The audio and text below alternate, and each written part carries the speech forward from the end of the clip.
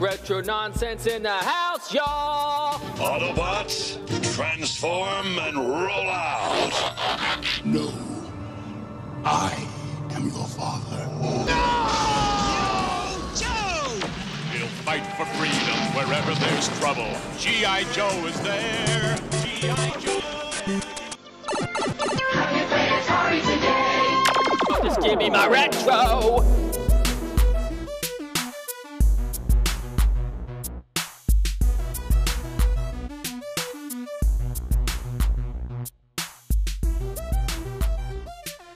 Hello and welcome to the Retro Nonsense Podcast. I'm Duke, and with me, as always, is my good friend Chris Roberts. It is January, and it's episode 25 we're on, and it's a brand new year. Chris, how was your new year? Pretty good, man. Drank a few cocktails. Good. Overall, man, nobody got hurt, so that's always good. Did you have a good holiday overall? You get a lot of time off, right, with your work? Yeah. I'm still off right now. So I know, that's nice. Yeah, I still don't go back till Monday. I'm not really looking forward to it. I could just not work. Like, I kind of like this. Yeah. So, I'm sure you do. I mean, obviously I have to work, but you know what I mean? Yeah. No, this is good, man. Relaxing. I haven't really accomplished anything, to be honest. I mean, a little bit of hunting here and there, and nothing. Any of those plans I had for the vacation went out the window. So, but there was one thing that didn't. The relaxing part. I took a lot of time just to, hang out, relax, spend time with people, and that's about it. Good. That's good. Glad to hear it. How about you? You have a good holiday? Yeah, I did. It was great. I didn't get as much time off as you. I just took a couple days off for Christmas. So I had like a four-day weekend, which was great. But yeah, I had a great holiday. A couple of things to note that stood out this year were my daughter was in the Nutcracker, which was a big performance. She's a dancer. She's been dancing since she was a little girl, like 4 years old. And she'll be 16 this month, so she's not a little girl anymore. But this was a big performance that she got to be in, a professional performance of the Nutcracker. So she's been practicing and working hard for months for the big round of shows. She was in 11 shows altogether, all throughout December. So obviously that made our Christmas season very hectic and busy because we had to, get her back and forth to all the practices and everything, and all the shows. But it was really fun, and she had a pretty good sized part for her. She's a younger dancer, and this was a professional performance. So she got 3 different roles altogether, and her main role was the Admiral's daughter. So she was on stage with that role for a good 25 minutes or so. And it was really cool to see her up on stage and with all the, pro dancers and everything. So that was a really one of the highlights of our Christmas season this year, was to get to see her a couple times perform the Nutcracker. So that was really, really cool, and very proud of her. And she did very well. So that was certainly a notable part of our Christmas season. Aside from that, it was, standard fare. We had family over. It was very cold this year for Christmas here in Maryland. It was like, I think Christmas Eve it got down to like 9 degrees, which I like. I like it when it's cold for Christmas because I hate it when it's all muggy or, unseasonably warm or something. So for me, that was really cool that it was nice and cold that weekend. What was the weather like in California? I guess it's always kind of warmer there, obviously. Well, I mean, it's perspective. I mean, I wouldn't say it was warm here, but I mean, it wasn't Buffalo weather with a blizzard. So, yeah. There was some rain, a little bit of rain throughout the last few weeks. So your winters in California where you live get what? What is kind of a typical cold day for you? We could hit 0 degrees, but it's not. Whatever, 32, 0, Mm-hmm. whichever one it is. We can hit freezing. It does happen. But it's not. If it does, it's not constant. I mean, there's times where the farmers are worried about the oranges and the pipes are busting for people and stuff like that. But right, we're not getting snow. So I mean, it's all relative. Like, I mean, if you live in an environment that's normally a certain temperature and then it gets like a third of that, that's cold. You know what I mean? Right. But we're not shoveling and we're not, blow torching our driveways or any of that stuff. So I like the weather here. I mean, the summer sucks, but again, I'll take my summer over your summer any day. Yeah, because you don't like the humidity, right? Well, nobody does. Who likes the humidity? Who's around there just like loving the humidity? Yeah, I don't know. Probably nobody.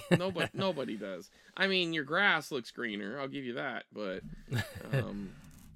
I'll take a dry heat over a wet heat. Yeah, I think you're right. I think most people would. And that's why a lot heat of you is people miserable. on the East Coast moved down to, well, you moved to Florida, but you do have a lot of people who moved to like Arizona and stuff like that. So Well, they Florida retire in Arizona. Florida's way worse than Maryland. My I know, gosh. that's what I was Yeah. saying. Like I stopped myself because I started to think Florida, but I'm like, that's got to be worse. But but you get a lot of people when they do come to the West Coast, Arizona, California, Nevada. Those seem to be destination points because of the dry heat. Right. Well, before we get too much further, I forgot to mention the Beat the Bandy Challenge. We're off. We're going to be off this month. So says Matt the Bandy himself. So he wants to take a month off. We just got through playing Gauntlet. I had a lot of fun with that. I haven't played that in a while, so we played the NES version of Gauntlet. But I was wondering, Chris, are you interested at all in doing a Duke and Chris challenge this month? Do you have time for that, or is that something you probably wouldn't want to do? I guess it depends on what the challenge is, but I was going to let you pick the game. You pick the game, and well, I'm going to pick the game that I'm good at and that you're not good at. That's fine. I'm not afraid of a challenge. Yeah, I don't know. You don't have to pick it right now. We can put it on the Discord. But I'm not opposed to it. You know what I mean? I wouldn't mind seeing if you can get the bad ending on the DuckTales or get it. Okay. Well, think about it. I want to thank Matt again for him putting this together because I really do enjoy doing it, and it's pretty much him and I every month, and that's it. I know it sucks. I always say I'm going to do it, and I just never get around to it, man. There's always something else to do, and I forget. But what I like about it is it kind of forces me to come out in my room and play a retro game, much like the Cartridge Club kind of used to do. They kind of got more into modern games these days, so I don't get involved in much with them, but I really appreciate that Matt comes up with a retro game to play every month, and it gets me out in my room and gives me a challenge, and I really enjoy it. So I'd rather not skip a month. So if you're interested in coming up with a game that you and I can play together while he takes his break, by all means, let me know. Put it on the Discord. I will tell you something I was trying during the holidays. I was trying to do a no-death run on Zelda, the first Zelda. And man, I was so mad at myself. I got to I don't know what is there, 10 dungeons?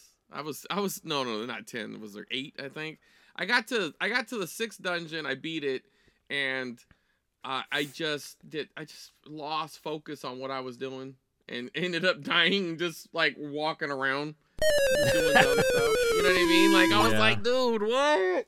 I just forgot. I just just started messing around. I was fighting with some, I don't know their names, but the little dudes that pop out of the ground and those little whirly birds that you can only hit when they land. And next thing you know, I'm like, oh, I'm almost out of power. I need to hurry up and get somewhere to refill.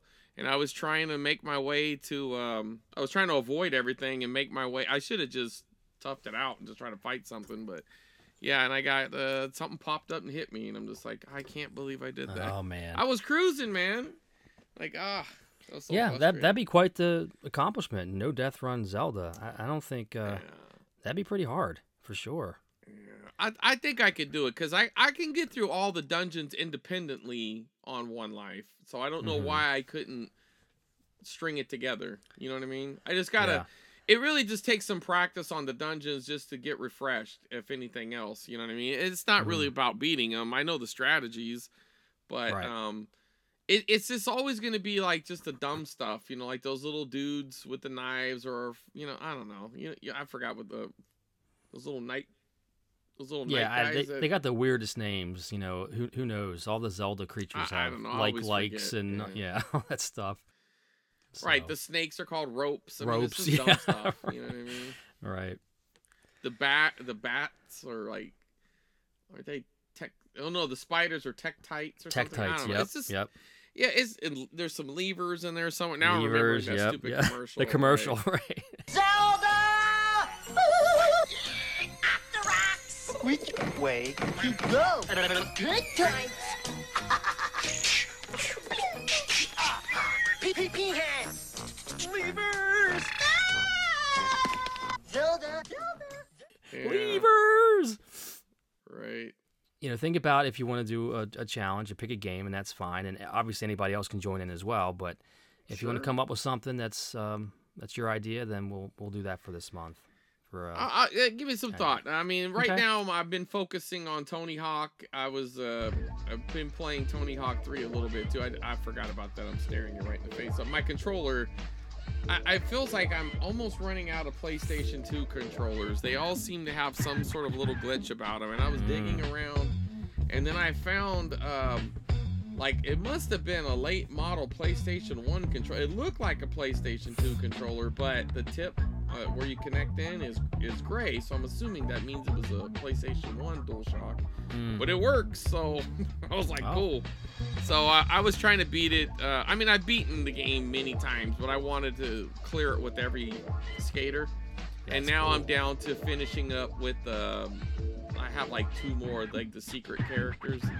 So I was beating it with this surfer guy. I think his last name is Slater or something. I just beat it with him.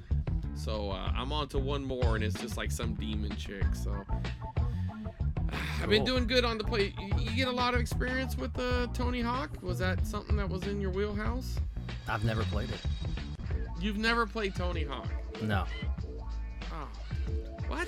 How could you deny I've never yourself had that? I never had a PlayStation. Remember, I went from N64 to the GameCube and Xbox, so I skipped over that. So I only got into But PlayStation. the Xbox had Tony Hawk. It was a little later, but they had I it. didn't even know that. Okay. Yeah, they had a Tony Hawk port, which at the Gotcha. time was kind of a superior port because it had a little bit of extras to it. Gotcha. I was always kind of jealous of that. They didn't have it initially. It took them a little while. They didn't get it originally, but or if I'm remembering the time, there might be somebody out there who's like punching their radio right now, or their phone or whatever right now. But yeah, there was something about it. I don't think it came out right when it hit PlayStation, because everything I think started on the PlayStation and the Dreamcast, and then it eventually got ported. If I remember the time right. Well, don't get me wrong. I appreciate the PlayStation and PlayStation 2. I have several of them currently, and I have a small library of games. Hey, did you see that picture I got? I sent on Twitter the other day. Of a friend of mine came over out of the blue and just said, here's a big box. And I opened it up, and there's a PS2 in there, a bunch of controllers and games, and a guitar for Guitar Hero, and an Xbox 360. He gave me all his, that era of gaming in a big giant box. I was like, whoa. So I haven't really had much time yet to sort through it and kind of catalog it, but there were some really classic games in there. Tomb Raider games. It's right here. Let me take a look at it real quick. Yeah, I'm looking at it right now. You have fat PS2. Looks like at least 2 controllers. Has some PlayStation 1 games in there. Yeah, I'm pulling out the games right now. I'll just go real quick. I got a couple Namco collections here. I've got a bunch of Tomb Raider games. We got Test Drive 3, Need for Speed, 1 Extreme. I don't know what that is. Tomb Raider, Arcade Greatest Hits, which are always cool, these compilation discs. More Tomb Raider, Tetris Plus. Oh, Final Fantasy 7. Got that. Here's another Namco collection. What is this one here? Gran Turismo. So, some of the ones you hear about a lot. I don't know much about these games, but it was really cool that he just stopped by. Well, and at the time, they were a big deal. Yeah, so anyway, I'll catalog those. I'll probably, throw some in and check them out. It's been a while since I played some PlayStation games, so that was really cool of him to do that. So, but back to I guess some of the holiday talk. Did you get anything cool for Christmas at all, or Did you have any family over or do any kind of thing special like that? Well, I mean, my kids, I went, we spent some time together, but as far as other family, the rest of them most of them are out of town. But so I didn't really do a lot of that, but yeah, I got Shannon got me some wrestling tickets to AEW's coming to town in a couple weeks, so that's pretty cool. I'm happy about that. That's cool. What's AEW? I'm not familiar with that. Well, it is the big competitor to the WWE, but they're a legitimate, like, it's a. I mean, some people think it's better. Some people think it's just an alternative, whatever. I just enjoy it because it's more of what I like. But this is like, as far as I know, well, they might have been like San Francisco before, but this is their first big West Coast tour that I know of. At least it's the first time they've come to Fresno, and it's going to be like their big TV show. So they have 2 TV shows. They have Dynamite and Rampage. One is on Wednesday, one is on Friday. The Wednesday show is live, and the Friday show was taped. And the Friday show, they both get taped on the same time, except one is shown live, and the other one they play it on Friday. Yep. So it's going to be a big recording. It starts at 4. It probably won't be over till like 9 or 10. But it's kind of like it's essentially like. It's like you going to a Dave Matthews concert or something. Oh, man. Yeah, that's awesome. I mean? Like, it's a big, long experience. Consider it like a jam band experience, but with wrestling. And you're familiar with all the characters and everything? All the wrestlers? Yeah, oh, for sure. I mean, cool. either one of them, I'm not necessarily, I don't tune into every episode anymore. I just, a lot of times if I miss it, I just I'll just read about it and just kind of catch up that way. Right. Unless I see something like really exciting happen, then I'll be sure to go back. But if sometimes I'm home, I'm like, oh yeah, I'll turn it on. And the thing about the AEW, it's All Elite Wrestling is what that stands for. They kind of started off by getting some of these quote unquote independent stars, these guys who have been in New Japan and been doing these fringe organizations, but they had like this big internet presence, and then they also did the thing where they mixed in some of the WWE guys who left or who weren't under contract no more. So it's kind of like sometimes you watch it, some segments, it's like watching, like a rerun of a show that you've watched before. You know what I mean? Like, because you see some of these older guys and they're refreshing them or maybe borrowing a little bit from another time.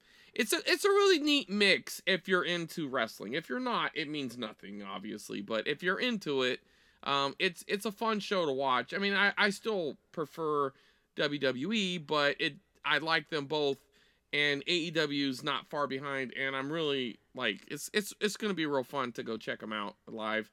Live That's shows cool. like that, the live recordings are always, doesn't matter what you're watching, it's always a good time because there's like an excitement in the air. Yeah. You know what I mean? And when is that? A couple weeks, like the 18th or something like that. They're because as far as their world goes, the live events, the things that are on TV or pay-per-view, that's like their canon. You know what I mean? Right.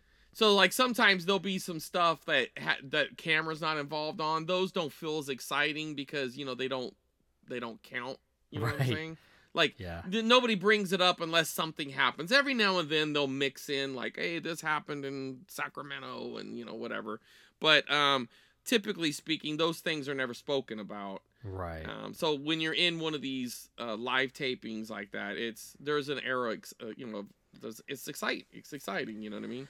Very cool. I've gone to, me and Curtis, we went to a pay-per-view once. I forget what the name of it was, but we saw Brock Lesnar and a couple other big stars at the time wrestle. It was pretty fun. So that's cool. If you're into it, you're into it. If not, but I think anybody, if they went to it, would enjoy it. I can understand maybe not caring for it on TV, kind of like watching a play, right? You probably won't watch, a play at home on TV. Like if there was like a live version of the Nutcracker or something, you're probably not going to be too excited about that. But when you're in the presence of it, watching it live, of course, especially something like this, because the audience participation is a big part of it. You know what I mean? Yeah. That's super cool. So what happened to you said they're the main competitor for WWE. What happened to the other one? What was it called? NWA or something? Well, okay. So if you're going back like way like more like the mid to late 80s, there was the NWA, but that wasn't really just a single entity. That was kind of like a brand that a lot of the territories they were a part of it. So the National Wrestling Alliance technically was multiple territories. So, you had Oregon, you had Texas territories, Florida, Carolinas. But if you were to watch it on TV, the NWA brand that you would have been familiar with would have been Crockett. That would have been something that was shown on TBS. And then they eventually became WCW. They went out of business in... I feel like it was 2002, maybe 2001, around that time frame. Eventually, they ended up, because after the Time Warner merger and all these things, the new people in charge were like, yeah, we don't really care about that show. They just looked at it like a TV show. They didn't care about, its history or any of that. They all I remember is when Hulk Hogan switched over and he like dyed his beard black or something and looked different and he was a bad guy all of a sudden. That's what I remember from it. That was NWA, right? Yeah, that was a big deal as far as for wrestling goes. That was a big baby face to heel turn with the biggest baby face of all time at the time. Yeah, I mean it was cool.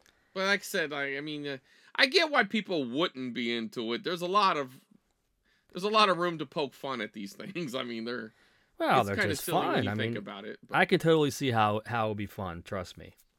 Yeah. I'm not personally into wrestling anymore, but I think I could find myself getting into it if I had the time or for another hobby to get into. So, especially like you said, going to live events. Yeah, the live events thing, I think you don't even have to be part of the storyline to enjoy. You just, you could kind of get a sense of what the crowd's into. And I think a novice who doesn't watch any wrestling, if they went to a live event, especially if it was like a full crowd, I anticipate this to be a sellout crowd or close to it. Yeah. So it's gonna be a pretty active crowd. There's people are gonna be really excited to see this wrestling alternative, and I really hope it is a sold out crowd, because I really hope Fresno becomes part of their yearly stops or whatever.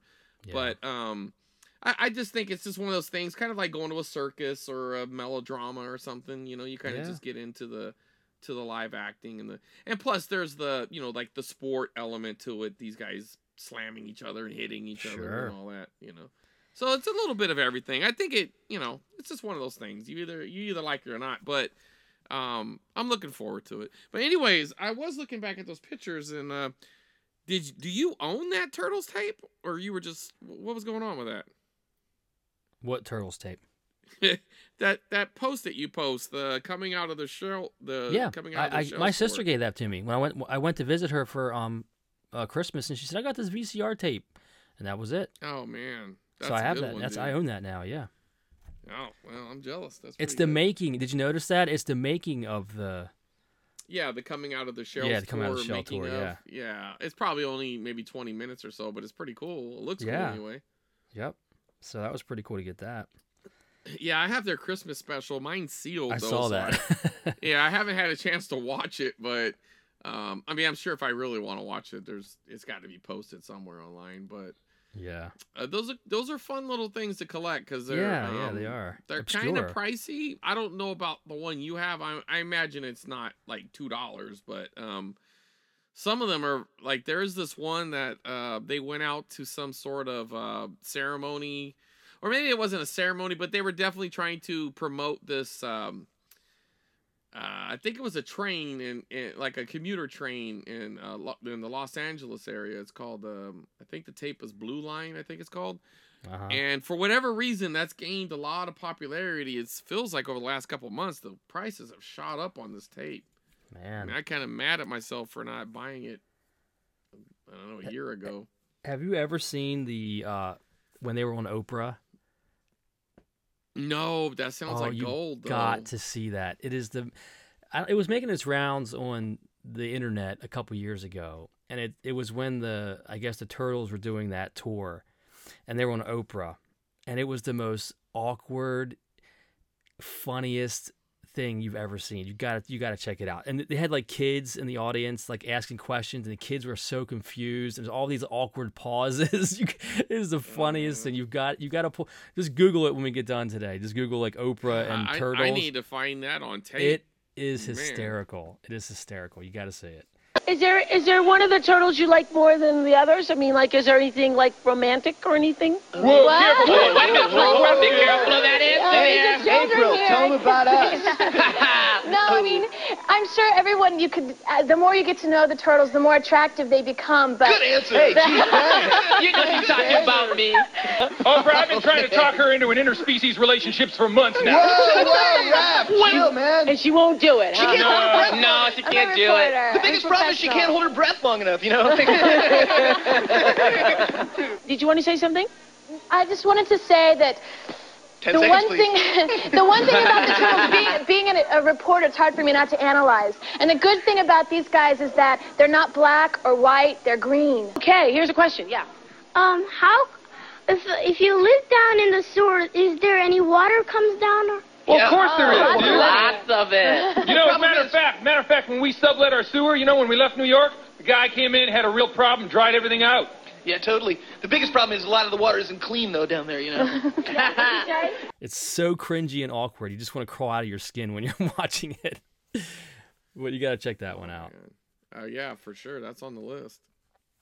But, you know, I got a couple cool things for Christmas. Tara got me the Atari Lego set. Yeah, that looked pretty cool. Oh, have you put it together yet? Yeah, it is so cool. It's probably one of my favorite sets I've ever gotten.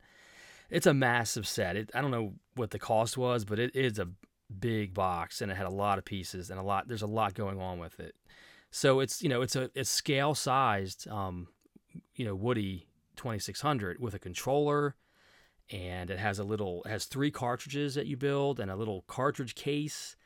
And it has 3, each game that it comes with, Adventure, Centipede, and Asteroids, has a little, like, mural type thing that goes along with it.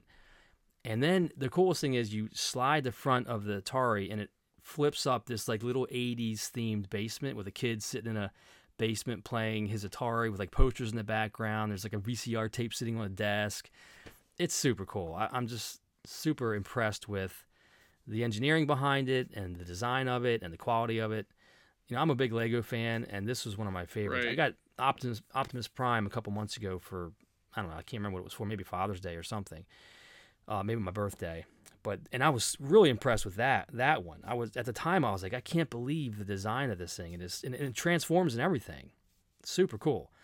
But man, this Atari is beautiful. I'll throw a picture of it up on the Discord, and you can check my Twitter out. I put a little video up on it as well.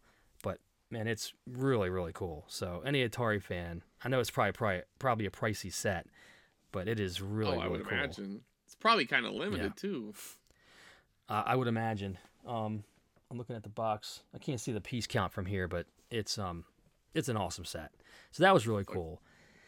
And another thing I got was Bobby got me the 50th anniversary Atari game for the Switch, and I showed it to you on Twitter, and you asked me if it was just a compilation or a bunch of ports, and it's not. It's really, really cool. I highly recommend it, Chris. I think you'll love it. So it's essentially got a lot of it's like an interactive timeline of the history of Atari, and it's got a lot of content. So you can go through and watch these videos, and it has like little pictures of old flyers and advertisements, and 3D. You can like spin the boxes around and everything, look at boxes of Atari games and all that kind of stuff on top of all the games that it has on there. So I think it has over 100 games on this collection. And some of the games are brand new ones that they've redone. Like there's a new version of Yar's Revenge. There's a new version of Breakout. There's this one called Vector Sector, which is really cool. It's like a couple different games built into one, all the vector graphics games. So you start out playing asteroids for a couple minutes, and then it zooms out, and you go to playing Lunar Lander, and then you go to play Tempest, and it has all the vector games kind of built into one game with all new graphics and everything. It's really cool, really fun. So they also remade Haunted House, and I think a couple other games that they remade. Is there any Activision games on it, or is it only no. Atari-based games? It's only Atari. There's no Activision games. But there are interviews. Like that looks cool. I'm looking at it right now. It looks good. I'm telling you, man, it is a fantastic game. It is chock full of content.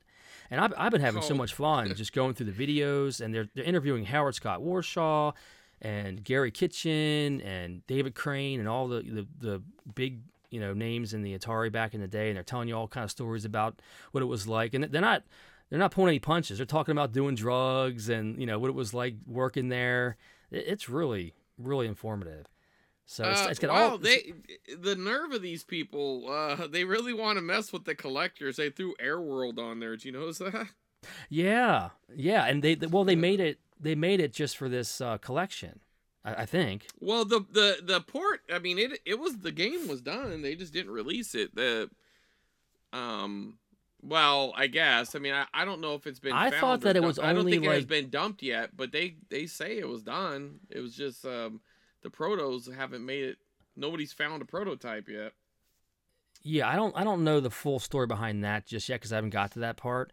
But I thought that I heard that they had finally finished it or whatever just for this collection, and it's the first time you can play it. Maybe that could be true. I mean, you watched the documentary, I didn't, but that could be true as well. But maybe it wasn't 100% done, but I felt like it was just one of those things that was done or almost done, and they just said, "Nah, we're going out of business. Forget it."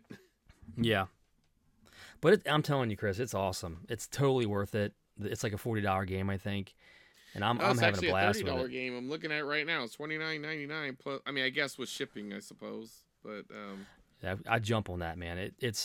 I've been playing it for hours, and again, a lot of that time is just watching the content and reading through all the cool.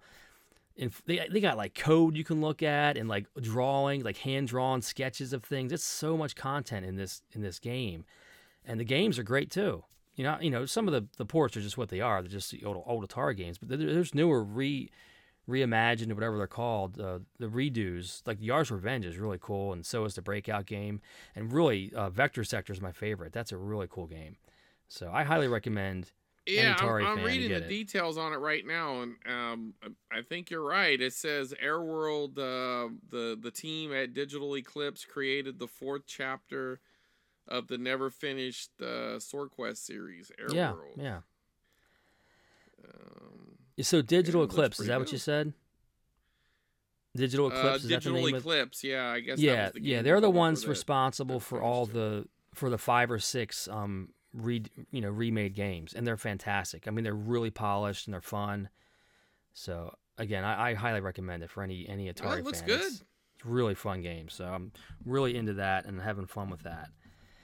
Well, so, I do like it anytime they, because in the NES, they had something like that before the NES Classic and all these stuff came out. They, I can't remember the name of the title, but there was this, was it something to do with like a NES Classics, maybe something like that. But it when you played it, it would have all these mini games based on, all the NES games, not all of them, but a lot of the popular NES games, and you'd play a little bit of one and you'd switch you to another one, and you had these little I remember that. You're talking about on the Switch, right? No, this would have been more in the 3DS, and I think the other port was on the Wii U. That's what I'm thinking of. I'm thinking the Wii U, I think. Yeah, I don't think it made it to the Switch. It was on the Wii U and the 3DS. I have both. So they're pretty good. Gotcha. I had a lot of fun with it, but then I decided just to go back and play NES. It really just made me feel like, maybe I need to beat some of these other games. Yeah, well, I guarantee you'll like this. It's super cool, and I've never really experienced. I'm sure it's not a brand new idea, but just the fact that and I think the more content you view, you start unlocking some of the games. So there's like locked games that you unlock the more you kind of read through all this stuff. So it's kind of like an interactive game / informative museum and library kind of combination. It's just really cool. It's got all kind of great information. Again, it's all legit stuff. It's not just kind of washed over. It's kind of got a lot of details, and all the big talking heads are there telling their stories and everything. So you should check it out. It's really cool. Sounds good.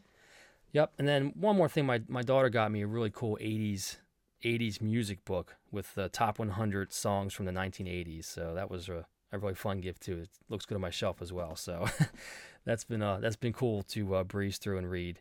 A lot of cool information in there. So that was pretty much the stuff that I got for Christmas that I wanted to mention. Anything else from you on Christmas or gifts or anything like that?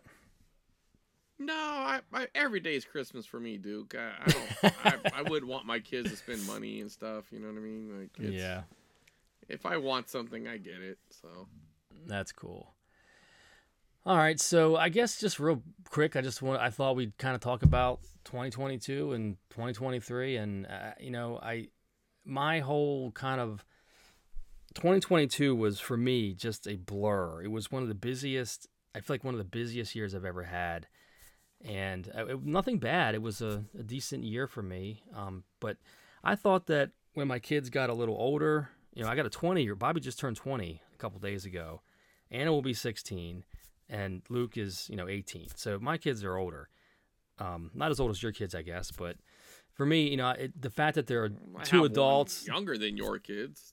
That's true. You do. Yeah. But the fact that I have adult children now is just kind of, I don't know how this happened or when it happened. It's just all of a sudden I'm here in life. And I thought that life was slowed down at this point. But my gosh, it's just not. It's the busiest I've ever been, I think.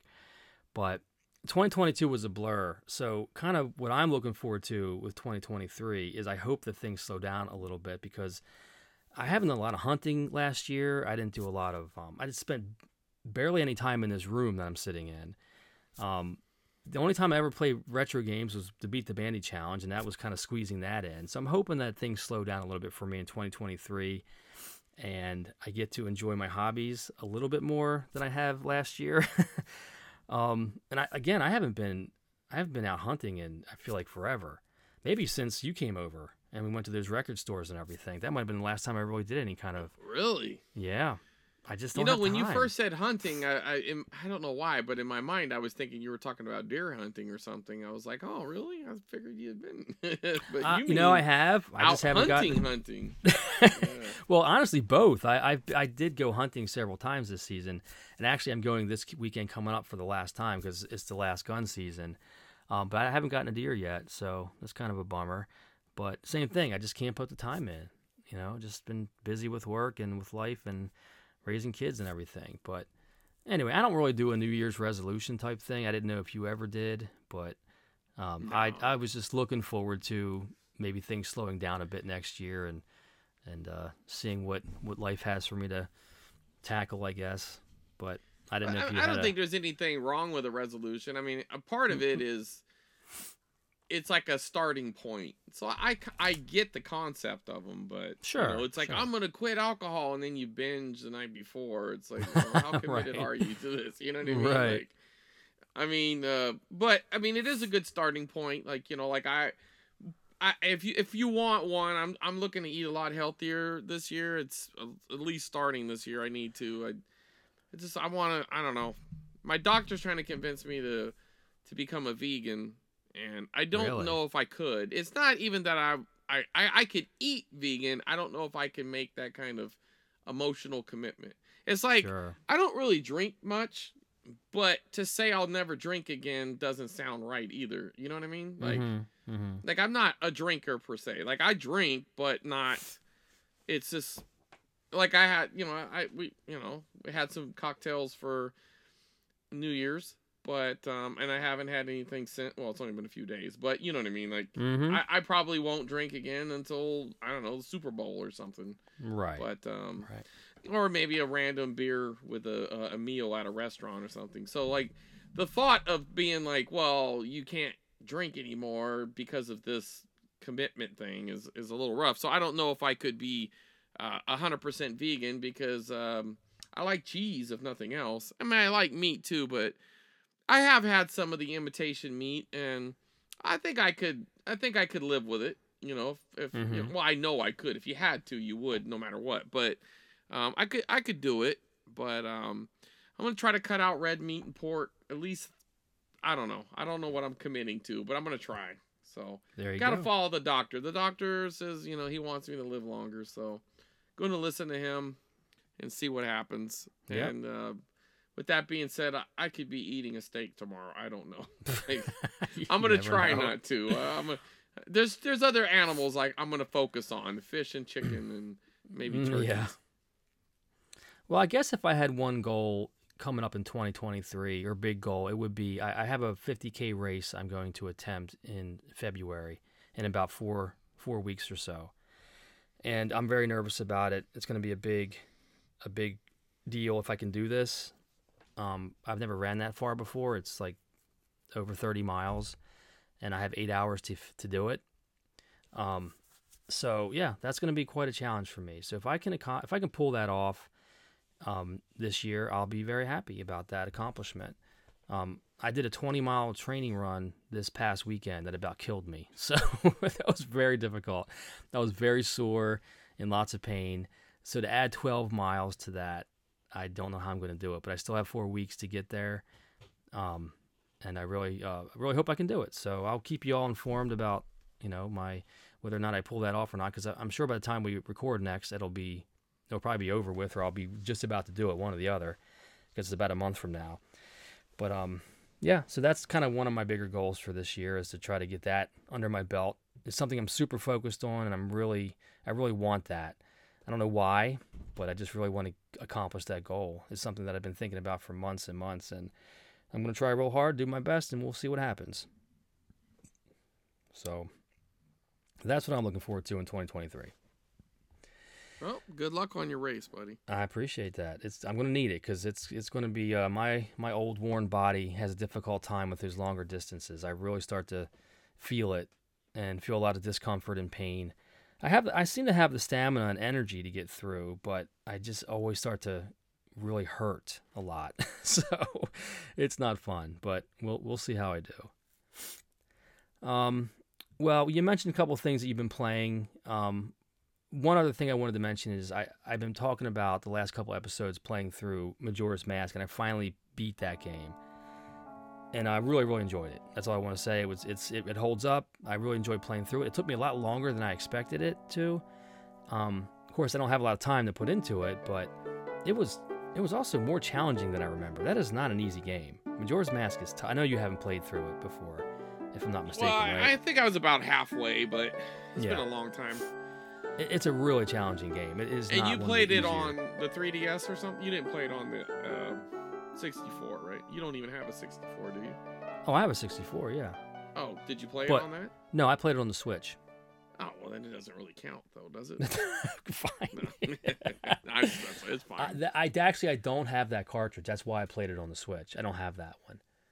Yeah, it's about $50 to $70 card, I think. Yeah, it's pretty up there. I thought it was 80 or 90. The Majora's Mask. It might be. Well, I think it depends whether you get the collector's, the one with that the hologram on it. Yeah, the hologram deal or not. Yeah, that's the one I think it's like $90 loose. Yeah.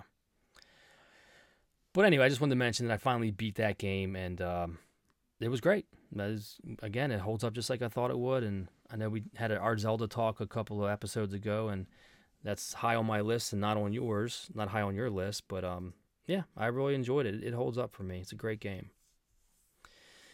Anything else you've been playing or watching? You know what? And I don't think this would be a tippy top show. You know, this isn't definitely top tier, but we've been watching Tulsa King. There's this guy who does all these shows, Taylor Sheridan, I think his name is. His big claim to fame is the Yellowstone shows. I don't know if you've watched any of that. Is that the one with what's his name from Dances with Wolves? Yeah, that guy. Yeah. Kevin Costner, right? Kevin Costner, right? Yeah. I think that the Yellowstone proper, because now it's got like it has 2 spinoffs with a third one in the works, but the Yellowstone show, I think it started off a little stronger than it is now. Now I don't know. Now it's hard to explain. We still watch it, but it's again, I don't think it is as good. But we have been watching. We started the Tulsa King because we kind of ran out of things to watch, and it has Sylvester Stallone in it. It's got Rocky in it, and okay. He's like a mafioso who got out of prison, and he's been exiled to Oklahoma, Tulsa. That's where the Tulsa part of the Tulsa King comes in. Gotcha. Again, I'm not calling this a perfect show. They want to be the Sopranos.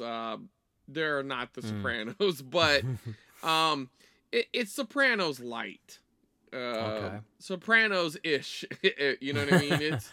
It's not Sopranos, but if you're looking for a Sopranos kind of a Sopranos fix, you might like this. I do actually find a lot of the characters endearing and fun to watch. It has a good cast to it. As Shannon has heard me say probably many times, it's just the writing just needs a little bit of tightening up. There's just a couple of things, and I'm just like, this little bit there. But we've been enjoying it, though, and so we've been watching that. And then we're also watching the second prequel to Yellowstone, which is... I don't know, I think it's 1923 or 1933. I don't know. It has some year date is the title. And that's pretty good. It has Harrison Ford in it. Oh. And I've come to the conclusion, though, that I don't think Harrison likes acting anymore. Is he phoning it in, as they say? It's like... I mean, to say phoning it in might not be 100% accurate, but he looks angry that he's there. We're watching this show, right? And you're watching Harrison. Now they don't portray him as a younger, like he's the age he is, I think. I don't think they're trying to pull a De Niro where in that one mafia movie. Yeah. The Irishman or whatever. Irishman, yeah. He's He was supposed all to be CGI. like in his mid-20s or something, and he had like those old man shoulders and was fighting in slow motion. It was ridiculous. No, so they're portraying him as his proper age, whatever that age is. Well, I think he's in his 70s, but I think the character's probably in the 60s, maybe. And so all that is accurate, but he's just grumpy and grouchy, and he's kind of mean, and he's violent. And it's like the antagonist, the guy you're supposed to be rooting against, I had to pause the show, and I'm like, wait a minute here. Why do we not like this other guy? Like, this guy, like, here's a little bit of a spoiler alert. You don't know who exactly I'm talking about, but there's this guy, and I won't get into too many details of him, but he pissed Harrison off, right? I'm not saying this guy didn't have something coming to him, but there was a series of events that got up to this point. So he, at gunpoint, him and his little posse, stick this guy on a horse, and I don't know if these were family members or just part of his gang or whatever, or his workers, because the guy's a sheep herder. They stick him on a horse and put a noose around his neck, with his hands tied, so he can't even just like reach up. So, this guy's on this horse, and then they just leave, right? So then it flashes forward to a later scene, and you're seeing the guy struggling on the horse, and another one of their horses just happened to walk up to him, so he was able to fish out a knife out of its little saddlebag, and he cut the rope, and right at the right time, because the horse he's sitting on pulls away, so he's able to get his hands in the rope and pull himself up and cut himself down, right? And everybody else died. So you're like, man, this is one tough SOB. You know what I mean? This guy was left for dead, kind of cowardly, to be honest. And so now this guy comes back for revenge. And it's like he's being painted as the jerk. Well, this dude, wouldn't you want to come back and shoot him? You know what I mean? Like, yeah.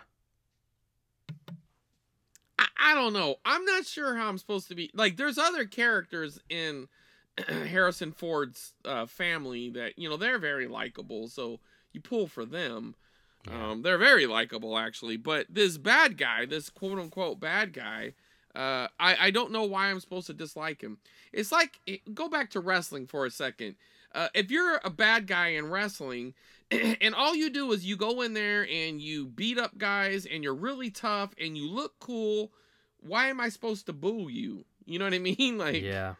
Why would I boo that? That's right. So you have to be cowardly or do something dastardly. You know, like you sneak up from behind, or, you know, you insult the guy's mother or something. You know, you got to do something to make me want to boo you. I don't know why I'm supposed to boo this guy. I feel more like to boo Harrison Ford's character. So I don't know. He just seems angry, and he's just very unlikable. But the show is kind of cool. It's a period piece. You know, I believe it's 1923, and gotcha. It's a good show. But anyway, the last thing I saw Harrison Ford in was Blade Runner the new Blade Runner. What's it, 2020? Yeah, I haven't seen it. Oh, you haven't seen that? Oh, that's really good. No, you know, I know this might shock you a little bit because I do like the sci-fi. I've only seen the original Blade Runner once, and I found it kind of boring. I don't know if I was just in a bad mood when I watched it or what, but I have to give it another go because I understand its significance. Well, you're not wrong. I mean, it is significant, and there's a lot to appreciate. But it is a boring movie. It's not one of my favorite Ridley Scott films. It's not. It's cool. I dig it. I've seen it multiple times. I appreciate it. But it is a bit of a hard watch. You got to be in a certain mood for Blade Runner. Yeah. But the new Blade Runner is much better as far as keeping your interest. Do you have to see the first one is there some continuity? It does tie into it. You know, Harrison Ford's in it. It's going to be more rewarding to watch it. I think so. With the other one, okay. But it's really good. It's very, very well done. I'm thinking about having to go back and watch the other one first because I haven't seen. I honestly, I can't tell you. I don't know if I fell asleep during it or what, but I really don't remember anything about it. I mean, I know there's like I don't know if he's an android or a synthetic human or something, and you don't know if he's replicant. Yeah, if you don't know if he's real or if he's what, I don't know. I knew there was some sort of thing, right? Isn't there something up for dispute? Who's a replicant? Yeah, well, there was a couple different. Well, don't versions ruin of the anything because I'm not trying to go back in fresh, but that's kind of part of the plot, right? If somebody's a replicant or not. Yeah, I'd say so. Okay, that's all accurate. right. So yeah, I do remember that. And, you know, Harrison looked cool. It was the right age for him. I mean, he was definitely in this Indiana Jones vibe that time, anyways, that time frame. What I'll say is his role in the newer one, he's similar. He's grumpy and old and, you know, has a kind of attitude. So he probably is similar in the show that you're talking about. Is my guess. Yeah, I can't necessarily recommend all these shows. I would recommend The Tulsa King if you just want kind of like a lighthearted mafioso comedy. Yeah. It is a fun watch, I think. I think it's an enjoyable. Plus, I really do like to see Stallone. I mean, you know, he's not gonna win an Emmy for this or nothing, but I enjoy him. Is he looking rough these days? I saw a picture of him, and he looked like he had a whole lot of work done. He looked bizarre. I will say, well, okay, you could tell there's something has been done, but I don't think he looks that bad considering. I mean, also keep in mind, this guy's a guy who his character is 75 years old. I mean, he is 76, but his character is old, too. He's not trying to play a young man either. Thankfully, they didn't try to, dupe you. Yeah. But he's also someone who just got out of prison after serving 25 years, so he's supposed to look a little haggard. Like he's been. Well, I through mean, some I've seen things. pictures of him recently, like in real life, like him walking down the street type Right. thing, and he looked rough to me. He looked like he had a lot of plastic surgery or something. I don't know. Well, of course he had. Yeah, I mean, I think he's had a lot of surgery over the I years. was shocked when I saw the image. I was like, whoa. I will say I will say one thing that's not shocking. It was actually a pleasant. We started noticing it was building up to a romantic scene with this lady.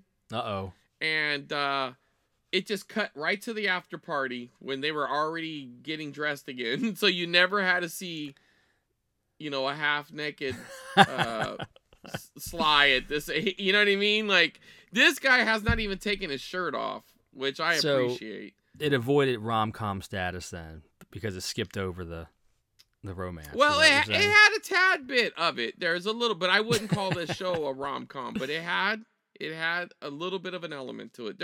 He's working a relationship with two different women right now, so there's a little bit of that going on. Yeah. Speaking of rom-coms, that's a good transition to our next little mini discussion. I just want to clarify because our conversation that started on our podcast about rom-coms and also about the special versus movie status of Rudolph and whatnot had spilled over onto Twitter, our Discord, other streaming podcasts. It's been all over the place. So I just wanted to take a couple minutes and just round this thing out and kind of finalize where we stand on these two topics, because I got I got misrepresented on the VHS show, but I know it was just all tongue in cheek. But I do not have a problem with romance in films, like Bill and you were joking about. Like you had tried to tell me that Star Wars is a romantic comedy or is a romance. That's not what I said. Okay, I said it has elements of a romantic comedy. That's a difference. I didn't say I don't disagree with that. There are certainly elements of that in there. And you did disagree with it. I think I disagree. Don't make me put. No, you said absolutely has none. No, what did you say on Twitter that got me all fired up? I said it has elements of a romantic comedy. I don't think that's what you said. Well, you want to. What did I say? You tell me. I don't remember, but you tell me what. If you would have said Star Wars has elements of romance or something, I would have said yeah, sure. No, you didn't though. You would think a rational person would have said that, but you were completely. I'm scrolling right now. Okay, please do. Tell me exactly what you said and what my response was, because I immediately was like, wait a minute. Well, give me a second. This was a couple weeks ago, I think. I'm working at it here. But anyway, while you're looking for that, right? You go ahead and keep talking. What I mainly meant when I was scoffing at rom-coms, as we'll call them, I never liked the movies like You've Got Mail and When Harry Met Sally. Those types of films, I never liked watching them. And Bill was giving me a hard time about it. Now other films that are considered romantic comedies, like Groundhog Day, which I love, Something About Mary, which I love. There's exceptions. There's certainly romantic comedies that I do like, that are great movies. Hold on, I found your quote. Go ahead. I don't consider Star Wars a romantic comedy to any degree. Direct quote from Duke. Okay, I stand by that. What I mean by that is... I said you realize to some degree Star Wars and Indiana Jones are romantic comedies. To some degree, yes. Okay, I can see what your point is. That degree could be 10%. Okay. Could be 20%. I didn't say they were 100% romantic comedies. I never said that. I'm looking at the thread right now. All right, well, let's just say that I misunderstood your point, because I thought... Here's my point. Is no one would look at a movie like Star Wars and put it in the category of romantic comedy. Like it's primarily a fantasy action movie, and you can go down from there and say, well, it also has some comedy, it also has some romance, it also has some drama, but primarily it's a fantasy film, right? Sure, but the scenes between Han and Leia, and even a little bit of Luke, and a little bit of Lando, those scenes, okay, those scenes together are romantic comedy scenes. I don't disagree, especially Empire.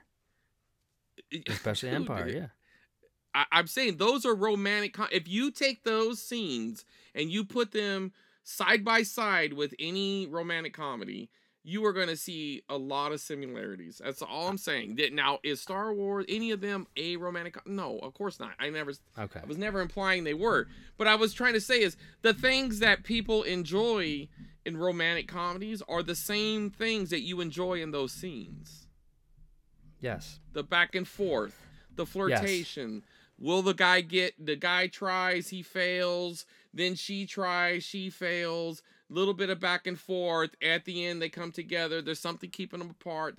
That's the essence of a romantic comedy. That's the essence of Han and Leia. Yeah, and that my point is, well, not my point is, but what I would say is I enjoy those elements, like Han and Leia, the sexual tension, the comedy, who you calling scruffy looking, all that stuff between them. Right. You know they like each other, but they're not admitting it yet, and then they finally kiss. I love you, I know. That's all great stuff, and yes, it's romantic comedy to some degree. But if a lightsaber fight doesn't break out at some point, then I'm probably gonna give up on it.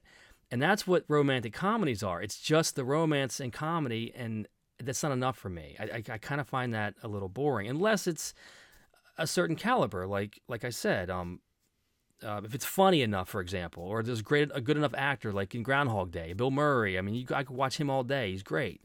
That's a great film.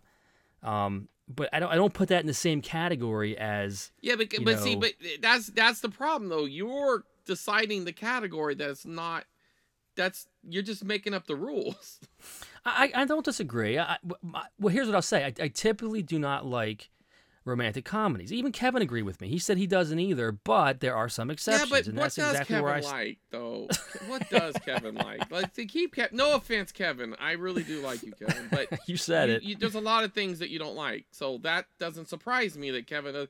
But wait a minute. No, Kevin said no. Wait a minute. I don't know where you heard that, but Kevin's recommendation for a Christmas movie was a romantic comedy. That's what started all this. Yes, but he responded to me. I said, I at some point I said romantic comedies just aren't my main jam or something like that. He said, not mine either. No, they're not mine either. They're not my main jam. No, I mean you can have multiple jams though. I think they're Bill's main jam. I think his main favorite types of movies are romantic comedies. Am I wrong? I think he likes movies with romance. I don't think that romantic comedies are his top movie, but I think he likes a rounded movie that has a love story in it. And I don't disagree with that. I do like movies with love stories in it. And there's sometimes I'm not in the mood for that. I want to watch Beverly Hills Cop. You know what I mean? I do as well, but I guess where my mind goes when I hear rom-com is all those cheesy films from like the late 90s and all that I just never cared about. All the ones with like Moonstruck and what are all those other ones? But have you ever watched Moonstruck? No. See, that's the thing. You're It's funny because you're stereotyping a movie you've never seen. I've seen other romantic comedies. I don't like it because it looks cheesy, and I've seen this one, but I don't like it because this one I didn't like. Well, I'm not going to say Moonstruck is not a good movie. I've never seen it. But what I will say is typically that genre I'm not interested in. Now, if you force me to watch it, I certainly... That is fair. No, wait a minute. That is the fairest statement you've said, though. Oh, okay. See, good. Now you're being rational. When you guys were watching our stream the other night, it's like they're all garbage and vomit signs. And now I get it. There was teasing going back. I was going to say you guys were throwing that. Listen, I understand that. I get that. But what I'm saying is this is a rational opinion. They're not my go-to movie. I have watched some I do like, but mostly I avoid them. I can totally understand that. But I don't think that's how it started. It started with, rom-coms are trash. And it's like, well, don't make me pull out all these examples that I know you like. Like Groundhog Day and the other one. Something About Mary. And Something About Mary. I mean, those are 100% rom-coms. The only difference between those rom-coms, it's a very odd observation, It's because they're from the guy's point of view, maybe. Maybe you just like it when it's a guy rom-com. You know what? That might very well be, because a lot of the ones I don't like were what I considered back in the day a chick flick. It's for a girl. Right. I as a guy was not interested in that type of movie. It just wasn't. So no, I understand. I got you. So that's why I wanted to clarify. And I'm not even saying there's anything wrong with that. I mean, a lot of people, when you're watching a movie, you're kind of putting yourself in the situation, right? In your mind, sort of like you're in the movie with the character. So it makes a little more sense now that the rom-coms you do lean towards are the ones where it's primarily about the guy falling in love or chasing the girl. That's a good point. Yeah. And because, Groundhog Day is Bill Murray, and Something About Mary is Ben Stiller. And you're right. It's kind of the guy's perspective. And the comedy is a little more, it's a little more adult, I guess. A little more. For sure. I mean, definitely you could say Something About Mary is a little more raunchy, a little more edgy. There's more of an edgy vibe to it. And I agree with that 100%. I mean, it's not, My Best Friend's Wedding or something. I mean, I don't know. I've never even seen that movie, but I'm assuming that movie isn't on the same level as that. Well, I think there was an era there in the later 90s where all those things were being pumped into theaters like hand over fist, like You've Got Mail and all those. I've never really seen most of them, but I was just never interested in them. That was my only point. I would say though that if you wanted to you just want to say, you know what, let me look at a couple of them from that time. I don't think you can go wrong with You Got Mail or Sleepless in Seattle or the one with Billy Crystal in it. Yes. I feel kind of like those are probably the top tier of that. You know what I mean? Mm-hmm. Because they had good production, good actors, you know what I mean? Like that's, But I mean, the vomit sign towards Pretty Woman. Come on, dude. What? Well, I mean, Tara and I were both having fun with it, and Tara, it's kind of ironic. Tara hates them too. She does not like those types of movies. I believe you. I mean, if not, she's really putting on the good fight for you. You know what I mean? Because she was right there with it. She couldn't stand it. Yeah. I was kind of worried for her. If she was on video, I'd have her like blink twice if she needs help, kind of thing. I wasn't sure if you were like, you better side with me. We have similar interests in movie taste, I guess. Fair enough. Which is, I enjoy because I don't have to sit there. We don't have to watch separate things, and stuff like that. Or she doesn't have to talk me into watching a movie that I don't want to watch. You guys like the same movies. But anyway, I just wanted to kind of clarify that. And then also briefly touch on our special versus movie discussion, I guess, because that spilled over into multiple different areas as well. But we're not probably going to agree, I guess, because you're holding firm to Rudolph as a movie, right? I don't have to hold firm. The internet, the evidence supports me. I would promise you this: if me and you went to a judge who just looked at the evidence, this would be a really quick case in my favor. Don't embarrass yourself. Don't you have family who watch television? You're an idiot. Okay, here's my last stand on this, and then we can just end it. I will retort, but you can go ahead. No, that's fine. I'm just saying end your part, but go ahead. That's what I mean. Yeah. Yeah. This is kind of my final argument. And I think because you're kind of basing your whole argument, or a big part of your argument, on the definition of a movie, correct? No. You're not? That was the initial thing. I have given you several layers of evidence. I've given you top 100 movies, stop motion movies. You completely ignored that. I gave you the IMDb classification. You ignored that. I've given you examples of video where you're calling it a special because they called it a special, so it can't be called a movie. Yet, I sent you a video of them calling a cartoon special. Well, how can it be a cartoon if it's a special? It can only be a special. You see what I'm saying? It's the same logic. I do see your point, but I don't know why you don't see mine. That's what I'm saying. No. Because... here's the difference. No. Here's the difference. I see a movie that was broadcast as a special, and I don't deny that. They are called specials. They are called holiday specials or Christmas specials or whichever specials. I'm not denying that it can be a special. You are denying that it's a movie. That is the difference.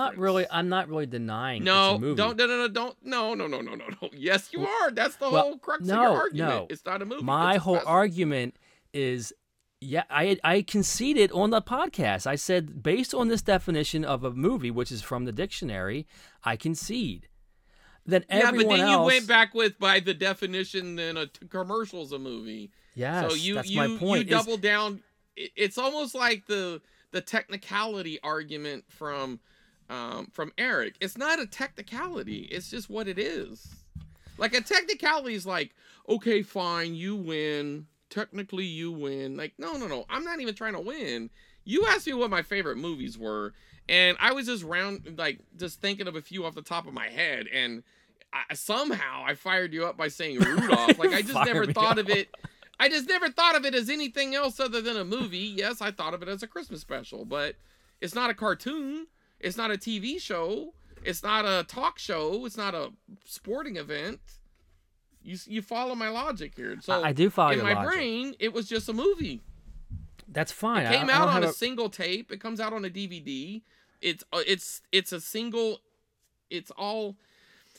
Again, the whole special thing, all that is marketing. Just like the last video I sent you, and I mind you, you ignored them all, which I kind of appreciated, to be honest, because I really didn't feel like going back and forth again. But I think we had burned it out.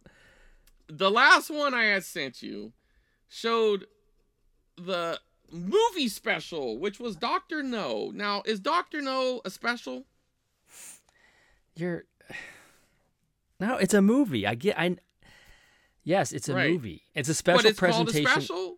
No, it was a special presentation. That's what special is short for. That's what special is short for. Okay. Special presentation. So a special is always a special presentation, you're saying? That's exactly what a special is. It's a special presentation.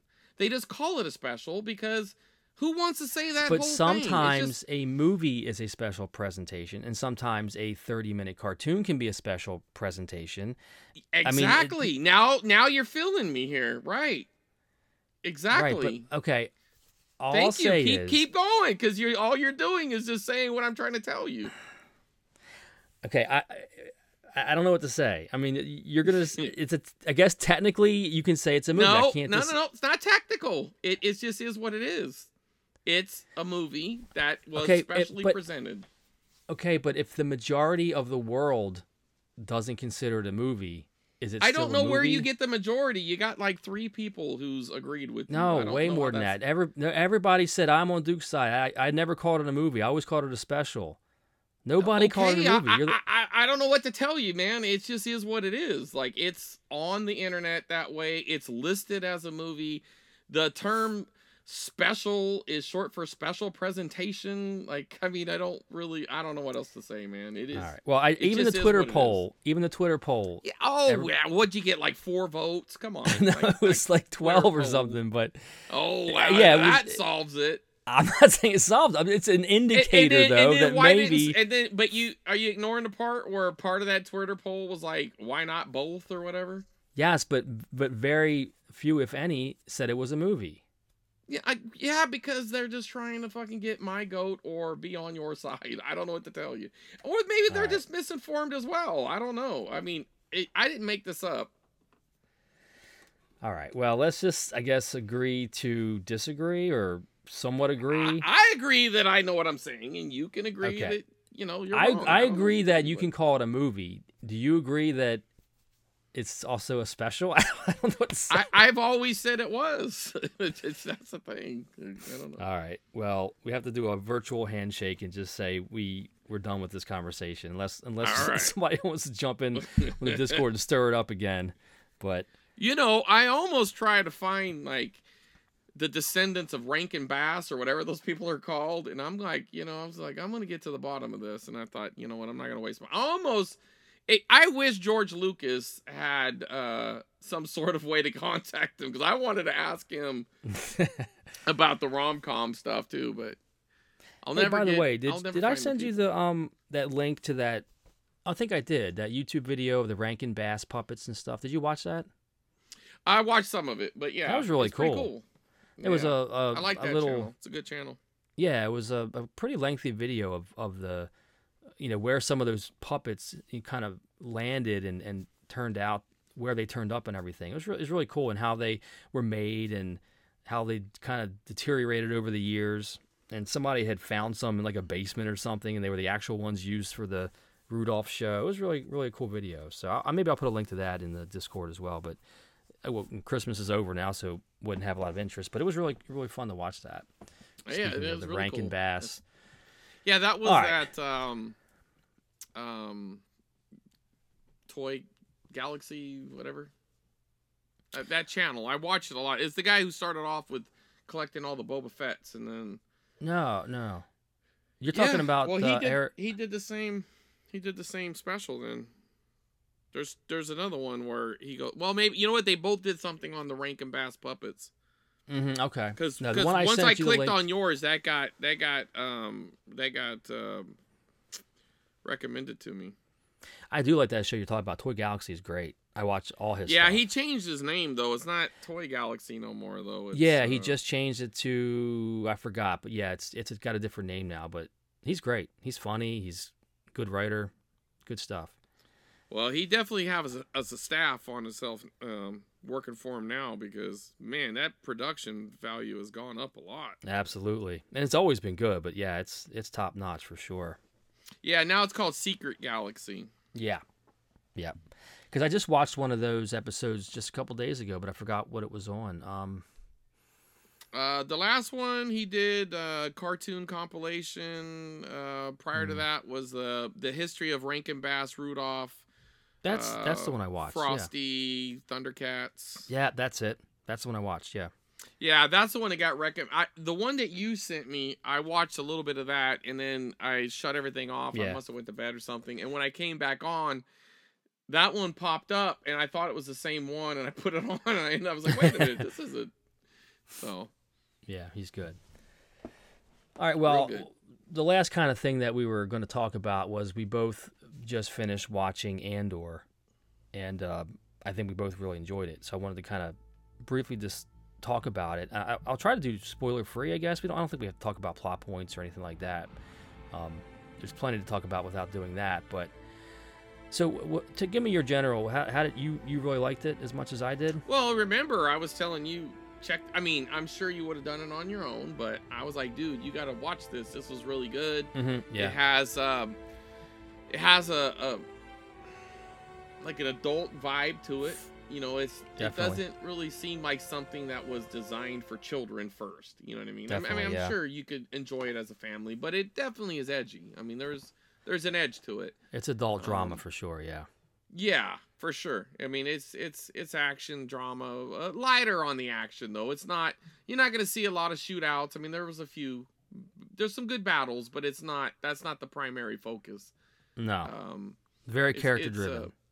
Yes, and it made me really want to go back and watch that prequel movie or that side story movie. I haven't watched it in a while. Yeah, Rogue One. I watched it the one time and I really enjoyed it, but I haven't gone back to watch it again. And now I'm really curious because, some of these characters are in that as well.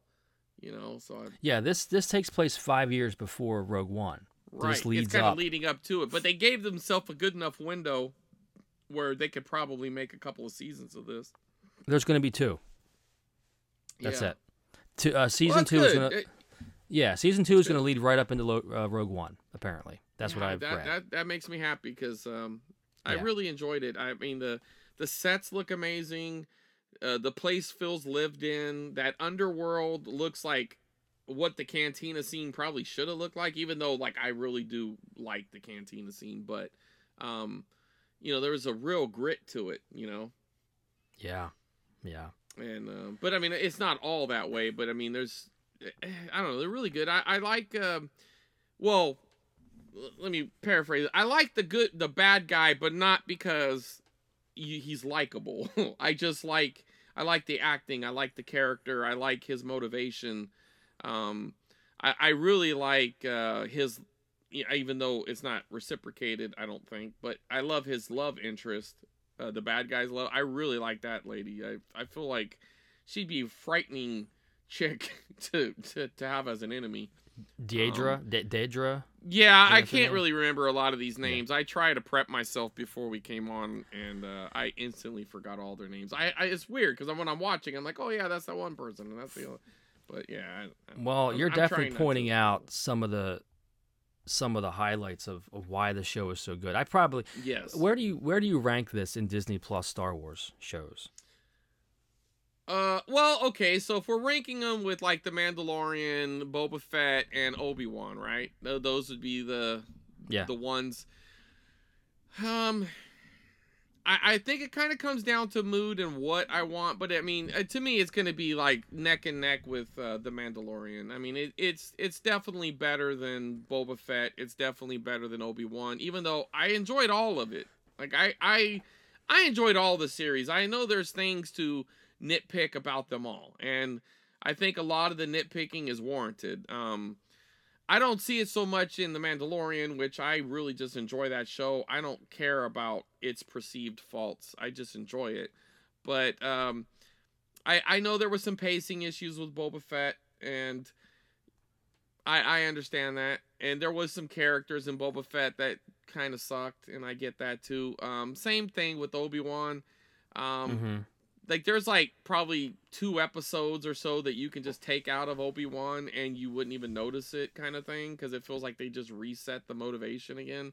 But I did enjoy it, so was it necessary? Probably not. It probably just kind of muddies the water, that Obi-Wan series, but it was enjoyable. I did enjoy it, though. Like, I don't think it was necessary, but... So I guess as far as the rankings go, it's going to be kind of, I don't want to be the prisoner of the moment. I'm not saying you are if you choose it this way. I just feel like sometimes I got to let things sink in a little bit. So right now I'd put it just right behind The Mandalorian, but I just really like The Mandalorian. But this was a breath of fresh air. I hope they continue to make series like this. You know, you don't have to, everything doesn't have to be about lightsabers and Skywalkers. You know, you can have, you know, other characters that, you know, because that is kind of an interesting viewpoint that, you know, when you're watching the original trilogy, you know, the rebels are just these faceless people. You know what I mean? Like, you don't really know any of them. I mean, there's a couple, like, you know, Biggs or whatever his name is. The fat guy gets a moment before he crashes, you know, like there's not very many that you get to connect with, you know what I mean? Like, there's not a lot of that goes on. Is it Biggs? Right. That's his childhood friend, right? Luke's? Yeah, that Biggs. Yeah. Is it? Yep. Yeah. And that guy actually had more, but they cut it out. So some of his stuff you never got, you know, there were other scenes for that guy. But they decided, like, they just didn't really matter. And they probably didn't. But you don't really get a lot of that. Like, even that chick, what's her name? You know, like the main rebellion lady? Not Leia, obviously, but was it Mothma or... Mon Mothma? Yeah, Mon that Mothma. Chick. Right. Like, you know what I mean? Like, there's this person, I think, isn't that the same person who's... like, quote unquote, leading the rebellion, sort of in A New Hope. Yeah. She's in the original trilogy. Yeah. Right. So this is that. So we do get a little bit of her backstory, which I'm really like. I like that. But up until that point, she's just like this lady who has a couple of scenes. She's basically the second woman in the universe, because up until that point, we've only seen Princess Leia, right? So there's only 2 chicks. So somehow these 2 women are solely responsible for all the reproductions. Well, I guess there was also Aunt Beru. So there was 3, right? Yeah. Right, there were 3. Anyways, I just can really appreciate the fact that they're kind of putting a face on the rebellion, kind of the way it started, kind of some of the, you know, because that's kind of the thing with a lot of battles, right? They kind of start with these little moments that get lost in time. You only think of, like, the big stuff. Like, you know, World War II didn't start with Pearl Harbor. That's what we think of it. But there was all kinds of things that led up to that point. Yep. You know what I mean? Yep. But you don't know about all those points, because unless you're a historian or you look into it, that's not the highlights that you get. You get the middle, the beginning, and the end. You know what I mean? Like that's pretty much you get. So it's kind of interesting to see this, and I really do enjoy it. So with all that being said, I rank it a real solid second, but it could easily be first. It really kind of depends on mood, and I do look forward to going back and rewatching it. Well, how about you? Where For do you? me, I'm you're ranking it tippy top, right? Well, I've only seen The Mandalorian, Right. and this on Disney Plus. I did not Okay, yet see but Boba Fett. To me, those are the better ones. So Yeah, go so ahead. I think this is better than Mandalorian, and I loved Mandalorian.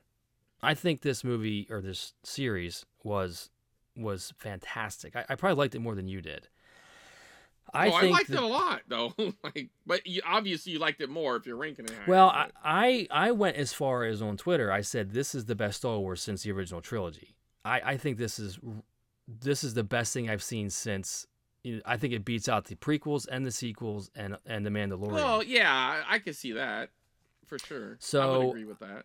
I think that where this shines is, well, first of all, the writing, the casting, the story is all just so top notch. This is as highest quality Star Wars I've seen yet. And the guy kind of running the showrunner, Tony Gilroy, he was also the guy that wrote Rogue One, so he was involved in Rogue One as well.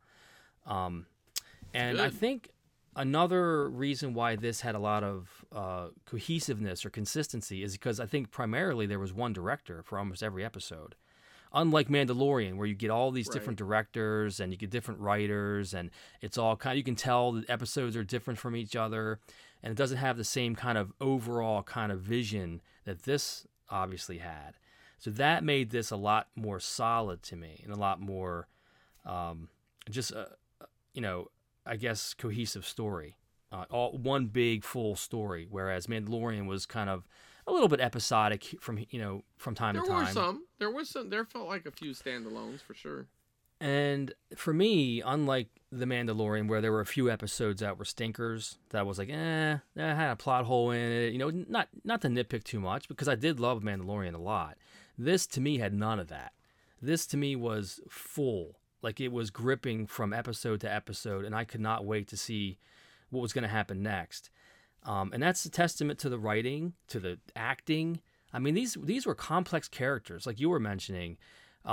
You were kind of like very interested in the Empire characters, like the bad guys. Not that you were rooting for them. No, not at all. You kind of were a little bit. Like you were interested to see where Daedra, like you're now seeing where the Empire is getting their motivations. It's not just like they're just the bad guys.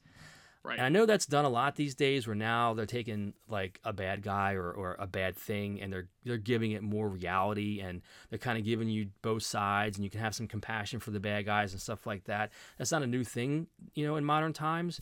But I think this show pulled that balance off so well, where you were so invested in these characters. Every one of these characters I cared about on some level. Like I wanted Daedra to move up the ladder because she kind of deserved it, because the other guy was kind of sticking it to her.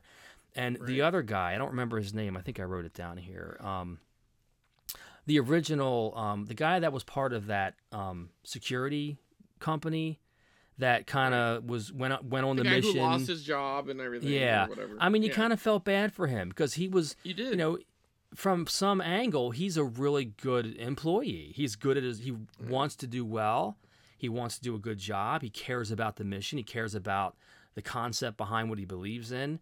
But he also has some, his motivations aren't all moral. He's I feel like with him, he's like, he took his shot, right? And he tried to make his play, and it didn't work out. And you can kind of find some, and this was earlier in the show, so just in case you're thinking spoiler here, anybody listening, but like the guy made his move and it didn't quite work out for him. So you do kind of feel bad for him because he did get kind of like put in his place and taken down a notch. And I think a lot of people have, lost a job or relationship or something like that and can empathize with that. So, I mean, he had some of those elements. I think overall you can't root for him because, he's going against the main person you're rooting for, but and I don't think he should be, because ultimately you don't agree with him. You don't want him to succeed. And I think even with that, what'd you say her name was? Daedra, I think her name is. Daedra? I'll look it up again. Daedra, I don't know. Sounds right. The blonde hair. Even her, you don't necessarily want her to win, but you can appreciate the character. And I mean, like, she's awesome, man. Like, that's a tough chick. That's good writing, because yes, she's a horrible person, but you're invested in her. You want to see what's going to happen next. You kind of want her. Her scenes are great. Yeah, and she's fun to watch, and it's brilliant writing is what it is, and great character development.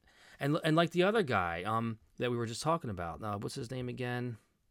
I'll edit all this, stammering out of here, but it's okay. A loser. Okay, it's Kyle. A bad guy. I guess Kyle, the deputy inspector, right? Who we were just talking about, who went on his mission and kind of failed and all that stuff.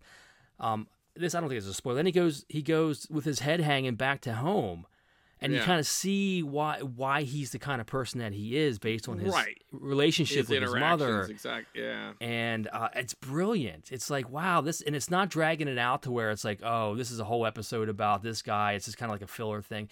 You really are invested in this story and why these characters have their motivations the way they do. So it's not just like the Empire is just a bunch of bad guys. It's like, well, this person's motivation is this, and this person's motivation is that. And yes, they're all bad because they're for the wrong side, but you kind of see a bigger picture, and you're kind of seeing the Empire form to what it is in the original trilogy. And I just think it's such brilliant writing, and I'm so captivated by this story. And and beyond just the stormtroopers, they don't really lean on a lot of legacy characters. Like, I don't see any. Like, you're not seeing any of the top, like the main. There's no Obi-Wan. Up until this point, there's no Darth Vader. There's no Emperor. There's maybe hints or talks about them, but you don't see them. They're not. They're not trying to just play on this, like, well, hey, this is a Darth Vader episode, so you gotta see that, Yeah, and that's I think a lot of people would appreciate that, because it's not. I think that's very purposeful. I think because if you notice, like in the very beginning couple episodes, there's very little like lore stuff at all. You don't see like R2 units in the background. You don't see a lot of the Star Warsy stuff.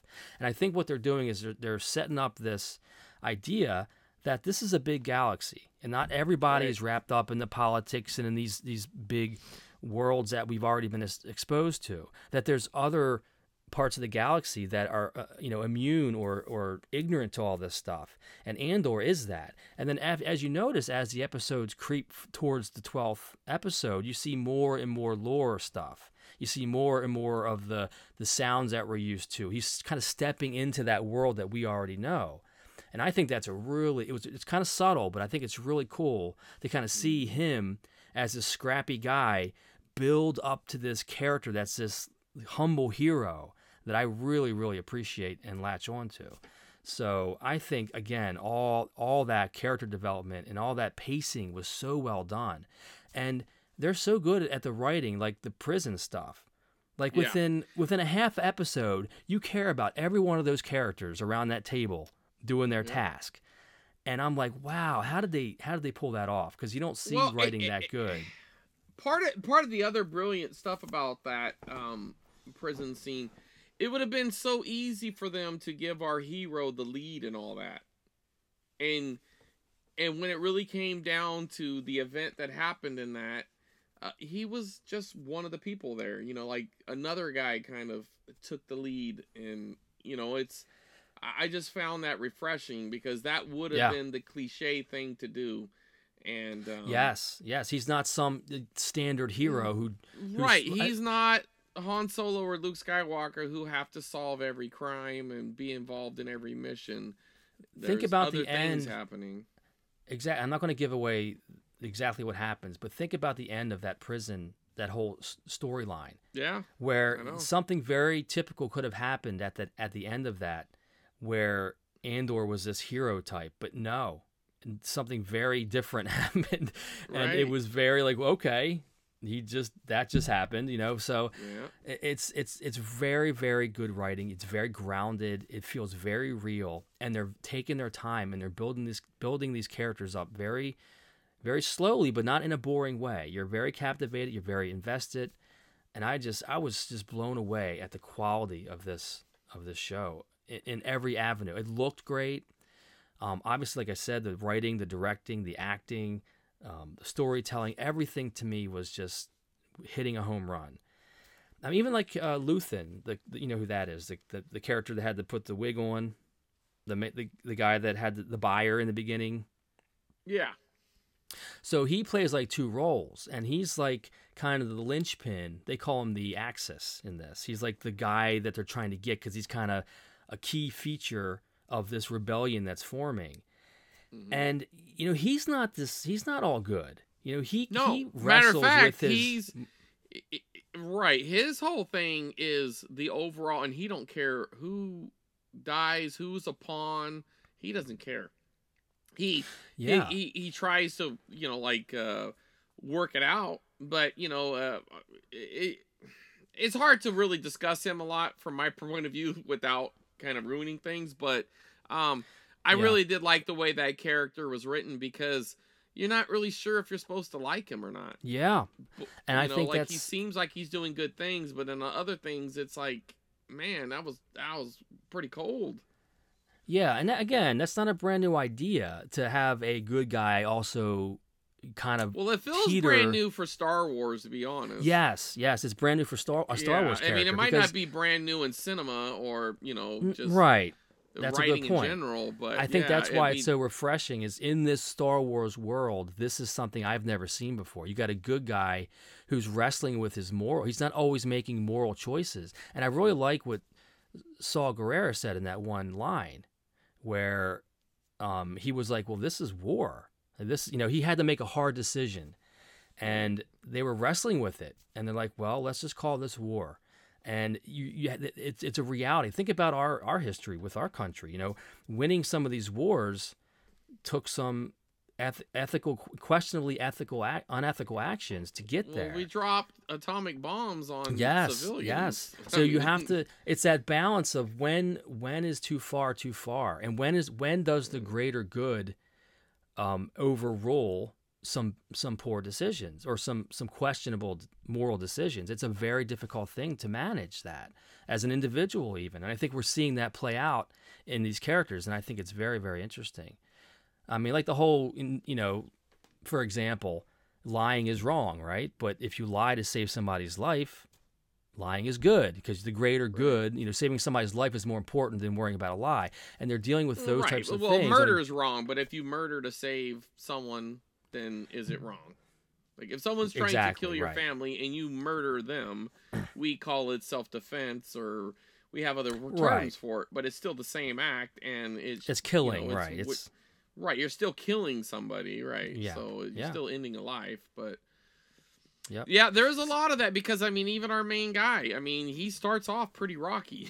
Yeah. Like, yes. He's not in it for he's kind of, well, I mean, he's definitely the Han Solo without the like the funny aspect or the cockiness. But I mean, he has that.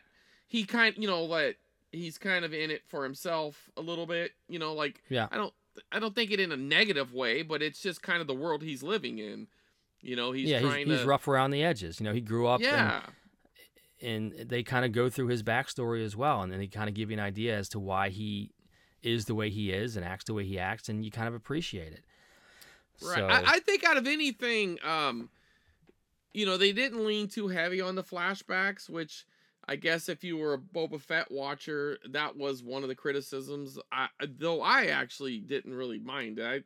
I kind of thought it was interesting going back and forth like that, but that was a criticism some people had of Boba Fett. They do a little bit of that, but they don't. It doesn't keep going, which is good. Yeah. You do get some of the backstory in flashback form, but nobody's in a bathtub while that's happening. Well, I'm very much looking forward. If you watch Boba Fett, you know what I'm talking about. I'm very interested to see where how season 2 plays out, and I'm going to hold off rewatching Rogue One. I think until, well, I don't know if I can do that. Yeah, I've seen Rogue One. No, that might actually make it more enjoyable if you hold off. Because I was kind of debating that too, whether I should wait and then put on Rogue One, because then it would be like watching the third and final season or whatever. Yeah. Yeah. And I always said that Rogue One was always my favorite of the Star Wars movies that came out in the Disney era, I guess. Yeah. I like that the best out of all the I think sequels. that's because the sequels. I will say though, I did like Force Awakens when it came out. I don't know if it held up. I don't know if it held up because of the way it concluded. I think the way they continued after The Force Awakens kind of ruined everything in The Force Awakens. You know what I mean? Like, I agree. I felt like had they had better direction, they didn't switch directors. I mean, I know there's some people who really do like the second movie, and that's fine. I don't really care what, like it or don't. It's up to you. But I just really didn't like how we were set up for a certain storyline and then everything just got discarded, and then now that guy's like, I got better things to do, or whatever the plan was, and then this other, then you get the guy coming back and it's like, now what do I do? You know what I mean? It was a complete disaster the way they managed it. It was ridiculous. Yeah, it really was. I mean, that's not how you. I can't believe it with an important property like that. That's not the reason the original trilogy worked with different directors is because George Lucas was the executive producer. One person that created this entire world was running the whole show. Now you fast forward to the Disney era, and how many people do you have running the show? You got all this whole team of producers now. And you got different directors. It's not the same thing. It's a complete. And you're right. The second, to me, The Force Awakens was good. I enjoyed it. It wasn't perfect, but it was fun. It was good. I enjoyed it. It felt I enjoyed it a lot at the time. Yeah. Yes, and then I think the other two tainted it. The other two now made that whole thing, to me, I think of it as a big mess. Yeah, and I recently, I don't know if recent's the right word, but I tried to go back and watch part 3 not too long ago, and it was really rough. Yeah, it does not hold up. I don't even know if I finished it. I agree. It's not. I did the same thing. And it sucks because I feel like there was good things in all of those. There was moments where I really like this, and but it's like, man, they couldn't keep my attention. And the funny thing is, I know some of these people who defend them, and it's fair. If you like it, I appreciate, I'm glad for them. Right. But, look what happened afterwards. I'm not in the minority here. You know what I mean? The majority did not like those movies. If they did, they would have the next sequel trilogy already coming out. You know what I mean? They scrapped it. Just like the Solo movie kind of killed all these Solo movies. You know what I mean? Started on that one. Right, but and even that, it was. But I mean, there was still even some parts of it that I liked. I just didn't like the movie. You know what I mean? I didn't like the movie. Yeah. I just felt like there were some parts that I liked, but that's not enough to carry a movie. You can get an episode or something. No, I mean, Solo, real quick for me, there was so much I couldn't stand about it that it overshadowed anything that was likable. No, I understand. I got gosh. But yeah, I mean, the legacy of the sequels, I think you're starting to see as time moves on. History will show what those movies are. Just like a president, you don't know what their legacy is until years later. Yeah. When you can look back on history without the politics and with a cleaner eye. And I think we're seeing that with that. Also with other people's perspective, right? Because in the moment, you had all the fandom. You have the new fandom, you have the old guard, you know what I mean? You had these 3 generations fighting over who's right about Star Wars, right? You got your Gen Xers, you got your millennials, you got your Zoomers, I don't know, whoever else was in the mix in there somewhere. And and I think later on, people will just look back and look at the rating, look at critic scores, look at just kind of, I don't know. I would love to see Disney's some of their analytics on which of those movies get watched the most. Yeah, Yeah. You know what I mean? Because that's a fair assessment on, you know, what people want to see. I would venture to say it's got to be The Force Awakens. Oh, out of those three, 100%, it has to be, right? That's the best movie out of the three. There's no question. I think so. I mean, I don't think that was a great movie, but I think they did a great job of establishing the new characters that they were trying to present and keeping you with the sprinkling of the old characters. You got your R2-D2, C-3PO, you got your Chewbacca, you got your Han, you got your Leia, you know, led up to Luke at the end, the reveal, you know. I thought that was a good movie. I remember leaving the theater after watching that feeling like excited and refreshed. Me too. You know, Me too. You know, I felt happy about it. I didn't know what to think going in. I wanted to like it, but you know, thinking back about the prequels, I would just say this.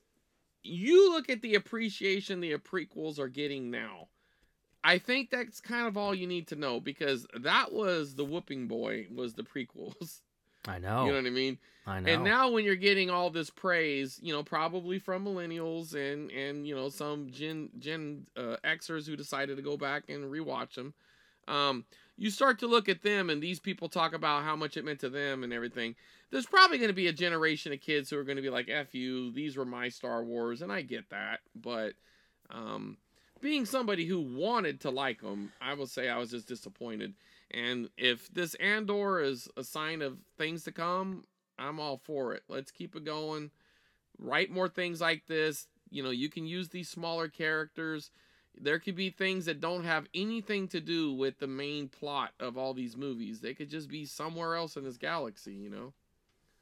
Yeah. I think they've proven that, you know, you get good writing, good characters, good story, good drama, and the setting is kind of in the background. You know, I like that this is a Star Wars setting, but I really like more just the story that they're telling, and I'm invested in the characters. And this empire is the most evil empire we've ever experienced, you know, in a show or movie. You're really seeing a darkness to them, and they're you know, cruel, and you're, again, like I mentioned before, you're seeing why they are the way they are, and it's much more. There's much more depth to it.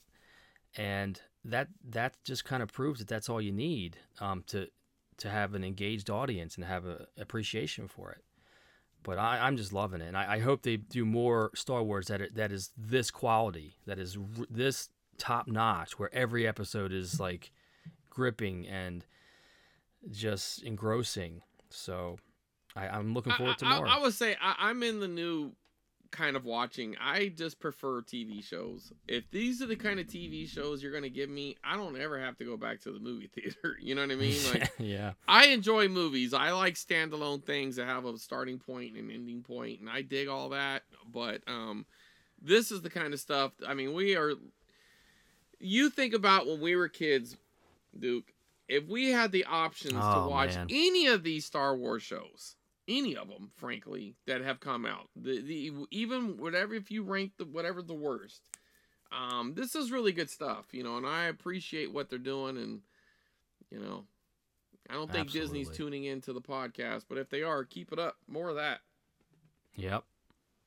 So what do you recommend? I'm going to probably eventually watch Boba Fett and Obi-Wan. Does it matter which one I watch next? Well, I would, if I was you, I would go into Boba Fett now. You finished both seasons of The Mandalorian, right? Oh yeah. Okay, so yeah. I would go into Boba Fett first because, well, first off, it came out in that order, but you're gonna need to get caught up because when the new Mandalorian season comes out, you don't want to miss those Mandalorian episodes that were within Boba Fett. When does that come out? Because there was actual, I don't know, but it's this year sometime. Okay. So I would watch the Boba Fett show. I think you're gonna like it, and you're probably gonna have. I'm gonna tell you, there was one episode though, and I remember telling you when I watched it, I was saying that was the best Star Wars thing I have seen in a very long time, and I think there was a couple of times I felt that way, but definitely that one episode, and you know, again, I didn't really care much about the flashbacks back and forth, but when you see, you know, Boba Fett's journey, the backstory journey to where he ended up, that's the episode I'm referring to. Uh-huh. I loved it. I thought it was Cool. great, and there was just something about the way it was shot and the arc of that episode that I just thought was just fantastic. And you know, I would be shocked if you didn't love that episode. And I mean, I think overall the series is just a fun watch, but I do think it has flaws. So you'll see. Yeah. But I would go with that. And you know, I still think the Obi-Wan's worth watching. I mean, it's just, you know, again, I just think does that one have like prequel vibes? Is it more like a prequel era type? What I would say that is I think that's the Obi-Wan and Darth Vader's story that is their link between you know, Revenge of the Sith and A New Hope. So you're gonna get this little side story. I would say think of that as one of those those old books that used to be canon, you know? Yeah. Because there was all kinds of battles and adventures that these characters had that got discarded, you know, unless or if you never read the books or the comics or anything, none of this means anything to you. But if you watched it with that through that kind of lens, I think you would really enjoy it. I don't think it's perfect, but I think if you watched it like that, instead of, I don't know, like there's these expectations that these things are supposed to be flawless. You know what I mean? Like, I don't have those expectations. I just want to be I just want to be entertained, and I want to enjoy what I'm watching. And I don't want to, you know, obviously I want it to be good, but you know. Well, it's hard because you know that in, you know, back, you know, in your heart that Lucas was, you know, this was his passion, this was his baby, and he was involved in the prequels. I'm sorry, the original trilogy and then the prequels. And so then when you're watching shows that he's not involved in the back of your mind, you're like, well, this isn't really, in a sense, it's not real. It's not his. I can't think of a comparison that would kind of line up with what I'm trying to say, but there's always going to be something missing because it's not the exact. It'd be like a sequel of any movie that was written by somebody else. But think about Aliens and Alien. I mean, you can't have somebody continue a story that doesn't have anything to do with the original view, and it still be something good. Absolutely. You know, I mean, it is nice when they connect. You know, like Terminator and Terminator 2, same everything. So, you know, it's nice, but sometimes it doesn't work that way. But you make a good point, because, like, you know, a lot of the stuff, you know, the extended universe stuff, even back when we were kids, wasn't all from Lucas. You know, there was novels. I don't think he was writing those books. Yeah, he was just. No, I mean, that dude was just cashing checks. Did George Lucas have anything to do with Jedi Arena on the Atari 2600? You know, but I still played it. I don't think so. So, you know, keeping that in mind, then you can kind of break away from that little issue that my brain at least has sometimes, where it's like, well, this isn't really a real Star Wars because it's not George Lucas, but you know, you can still enjoy, and sometimes it can be even better than something George Lucas would have came up with. You can take someone's creation idea and you can do something with it that can be really good. So, and you know, I think Andor is a perfect example of that. And I think the thing about Andor that would appeal to a lot of people is it didn't feel like there was, and not that I care, but you know, like some people's criticism of the sequels was they felt like there was like these agendas being pushed in your face, right? Like, you know, we gotta have so many different nationalities or something like that. And which, you know, honestly, it didn't make no difference to me, but these were some of the criticisms. Like, there was somebody back there with a checkbook, you know, like making check marks, like, we have to have this kind of storyline, we have to have this, we have to that. I don't know, man. This, to me, like, if that stuff was happening, I didn't notice it, like, evolving the plot. You know what I mean? Like, everything felt just like real life. You know what I mean? No, I agree 100%. And my agenda radar is pretty fine-tuned. If I feel like I'm having an agenda pushed on me, I'm very turned off. And I think that's especially prevalent in that second sequel. The second stuff, they were like, I mean, literally like telling you like social or commentary on like animal cruelty and stuff like that in the middle of the story. I'm like, what in the world is happening here? So Right. that was no matter what the message is, whether it's left or right or conservative or Yeah, no, it liberal or wasn't. whatever. Yeah, that really wasn't. It's I that mean, they're I don't want it force to come off feeding me that way. their Right. political agenda. I don't like it no matter Right. where what angle it's coming from. And I don't detect any of that in Andor. It's No, very I did. just It just grounded. felt like a Star Wars story that had to do with this movement, and I felt like both people's perspective, the good and the bad, were both represented well. They were really kind of fleshed out, and that was another great thing about the way I like even the way some of those episodes ended. Like you felt so tense. You know what I mean? Yeah, Like yeah. there wasn't like some sort of cutesy ending to any of these episodes. Like they all felt like this impending, like, oh wow, like is the next episode ready? Like I Well, like almost envy you that you got to binge it all. Yeah, well, like you said in the beginning, this was a more adult drama. This is not cutesy. This is not one-liners. This is not snarky looks and stuff like that. This is a very grounded drama, and I think that holds the whole thing together. To me, it really has this. The tone is consistent. The pacing is good. I have nothing bad to say about this. I mean, I'm not going to say it's perfect, but I really can't think of anything to complain about. It's really hard to make anything that's perfect that's going to serve all the masters as it is. So, I mean, like, it doesn't matter. It just, I watched it and I didn't see like these big flaws jumping out on it. It just felt, right. I don't know, it felt good. But anyway, I feel like we've probably talked everybody's ear off about it. So I hope you like it. If you don't, message us at Duke. Retro Nuts, just give him all the hate. I've heard enough about about specials and stuff, so let Duke carry some of this baggage. Yeah, was this a special or a movie or a rom-com? What was Andor? You know what? I did have. Hold on, man. We're not rehashing this, but I did have one more point that just came to mind about the special thing. How things change as far as what they're called. You remember when we used to have series and that were short?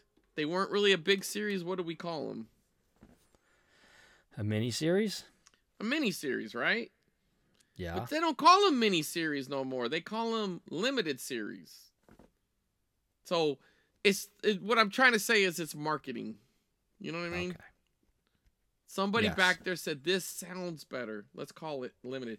But I love these limited series. I love them. You can give me, and to me, I don't think limited means, I guess in the classical sense, it's usually just one season or, a smaller amount of episodes. But the fact that they know this is only going to be 2 seasons, to me, kind of makes it a limited series. You know what I mean? Yeah. It's not, yeah, for sure. It's not going, I wouldn't call it mini at all, but the limited aspect to this, I think that might be the nuance. Maybe limited or mini was 5 or less, maybe, but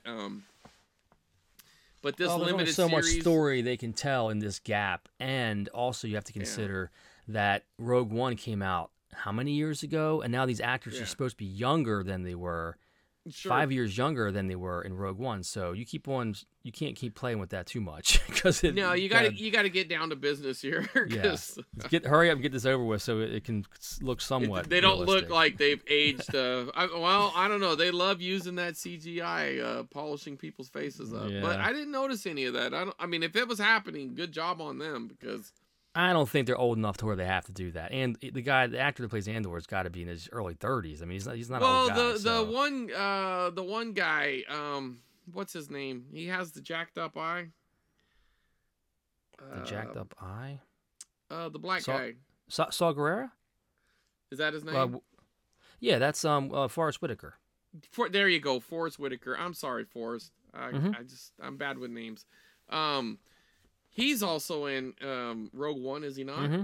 Yes, he is. Yeah. Yep. Well, I mean, thankfully he looked like a mess in both movies, so I guess it's easy to hide. But I love the fact that they're able to get these, I mean, that's a real actor there. You know what I mean? Like, that's a guy who's done many movies and stuff. Yeah. He's been around for a long time. He's got a lot of credibility. Absolutely. Well, I think it's clear to say that Duke and Chris both highly recommend Andor. And you know Go what? Check it In out. all honesty, you give me a real solid season like this might leapfrog the Mandalorian. I don't know. I just wasn't emotionally prepared to say it's better, but damn, this is good. This is really good. Absolutely. All right. Well, one more thing I forgot to mention. I got a new puppy for my wife for Christmas, essentially, to replace the gaping hole in our hearts from having to put down our family dog a couple of weeks ago. So our I can't remember if I mentioned it on our last show or not, or if it happened after our last show, but our dear Jack had to be put down. He was 13 years old. He was the best dog we ever had, and the best dog anybody could have ever had. He was a perfect dog, and it was difficult to have that emptiness in our house, I guess. So we waited a little while, and the timing was right, and we got another golden retriever, and this one is a female, and her name is Clara Jo. And I just wanted to mention that we got a new puppy. So Ollie, our other dog that we have that we rescued during the pandemic, now has a playmate again. One of the driving forces behind this was Ollie had become very kind of mopey and sad since Jack has passed away, and we wanted to give him a playmate because he just wasn't doing well. You know, dogs can mourn and go through some tough times when they lose their alpha. Yeah, so we were concerned about his behavior and him being so kind of lethargic and stuff, and just wasn't playing anymore. And so we got him a friend and a companion. So that's part of the driving force behind. You weren't moping a little. Well, I think we all were. It was hard. You know, it's tough when you lose a family pet that's been around since my kids were very, very young, and as I mentioned before, they're older now, and that was a big chunk of their life having Jack around. So that was hard, but we have a brand new puppy to, sort of fill the void. Nobody can fill the void of Jack. No, He was just. I mean, it's okay to get another. I mean, it's great. But Clara Jo is yeah, she is a sweet puppy, and she is adorable, and she's so far easy to train, and we're just very, very happy to have a new family pet. So just real quick too, the name, if anybody's wondering, because I think Clara Jo is a really cool name for a dog. So we picked. Well, we have a history of naming our pets after Christmas-themed names. So the first pet that I ever got, Tara, when we first got married, was a cat, and we got her around Christmas time, and her name was Noelle. And then our second cat, we got around Christmas. We rescued her. She came to our door in the middle of December during a freezing cold day, and we just kind of rescued her, and we named her Holly, and she's still around today. She's our current cat. And then we got Jack, and his name was Jack Rudolph. And we named him after Jack Frost and Rudolph because we got him around Christmas time. And so Clara is the main character in the Nutcracker, which I just mentioned that Anna was in. So we thought, oh, that's a cool name to name her. And initially, I wanted to call her Jovi. In fact, her name was Jovi for a couple of days. And I named her Jovi after the female character in Elf. The girl. Not after Bon Jovi. No, not that kind of Jovi. The girl in Elf's name was Jovi. Deschanel, what's her name? Will Ferrell's love interest. Yeah. I guess that's a rom-com too, right? So yeah, a little bit. Let's not go back there. Let's keep the going. kids protested because they didn't get to help out naming her. That was kind of my idea, so we compromised with Clara Jo. So that's how she got her name. So anyway, I just thought I'd close the show with that little kind of positive notion there that we got this new family pet for Christmas, and we're very excited about it. So that is it. Anything else from you, Chris? No. All right. Well, let me know in the Discord what you decide to play, what you decide to challenge me with this month in the for our retro game, if you want. No pressure. If you don't feel like it, or don't have time. Give me a few days. I'll try my best. And then we'll look forward to find out what Matt picks for next month. Until then, we will see you. Thanks for joining in, and we'll see you next time.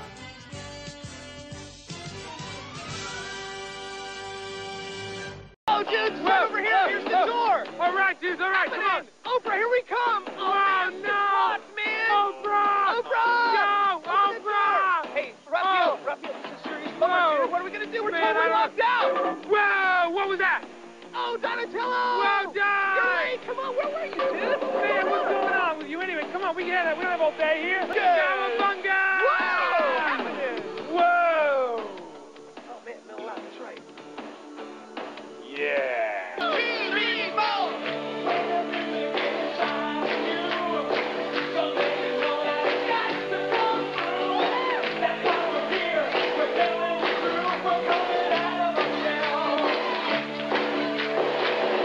Okay, Leonardo? Yeah. What instruments you play?